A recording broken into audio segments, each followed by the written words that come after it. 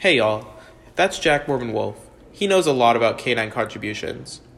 You're listening to Final Thoughts. I'm Amon Lakin, and this is episode 4 of season 2. So Jack, I hear you're doing a lot about dog rehoming. Why are you interested in this?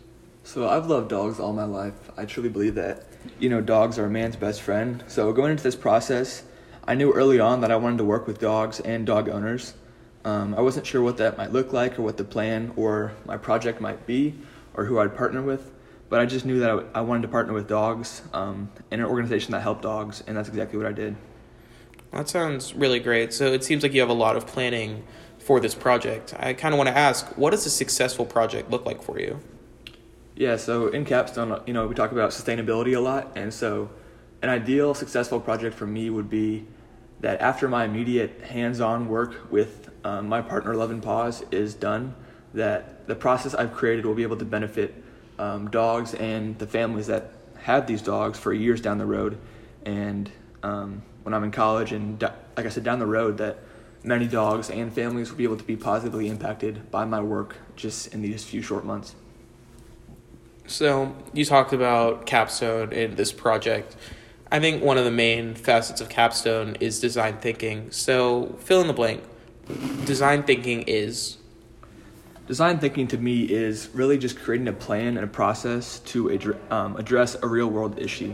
A lot of times in school and in other classes that aren't in Capstone or the Honors College, we do projects that are a lot of theoreticals and just kind of busy work. I think design thinking is unique, though, that you can address a real-world issue and make a significant, real, hands-on impact in your community rather than just a busy work kind of, do it for a grade project, but something that really impacts others and helps the community. Okay, I really like that.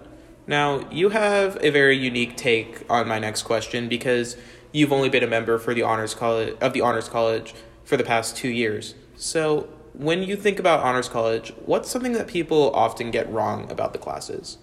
Yeah, I think there's sort of a stigma or a stereotype that it's kind of undoable, that you can't have a middle ground. You kind of have to be a go-getter student or kind of a take the easy route student, and that's not true at all. While Capstone does take up time, and it certainly does demand some late nights and some early mornings and the weekends to make sure your work is done, it's very doable and it's manageable. And really the skills that you learn from Capstone and the Honors College far outweigh any of that time that it takes up in the process, just because, like I said, the skills you learn are so valuable and will help you down the road.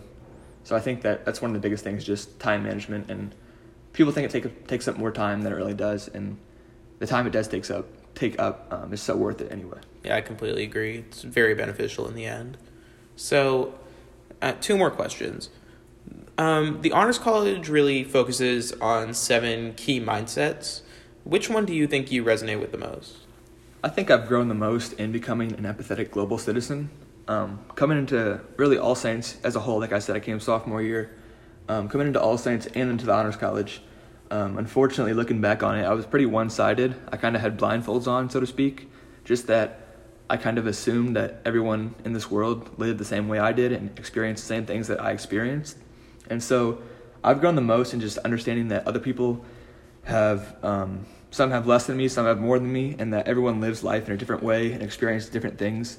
So being able to understand where others come from and kind of treat them with that mindset, and knowing that they might not have as much as me, and meeting them where they are and helping them,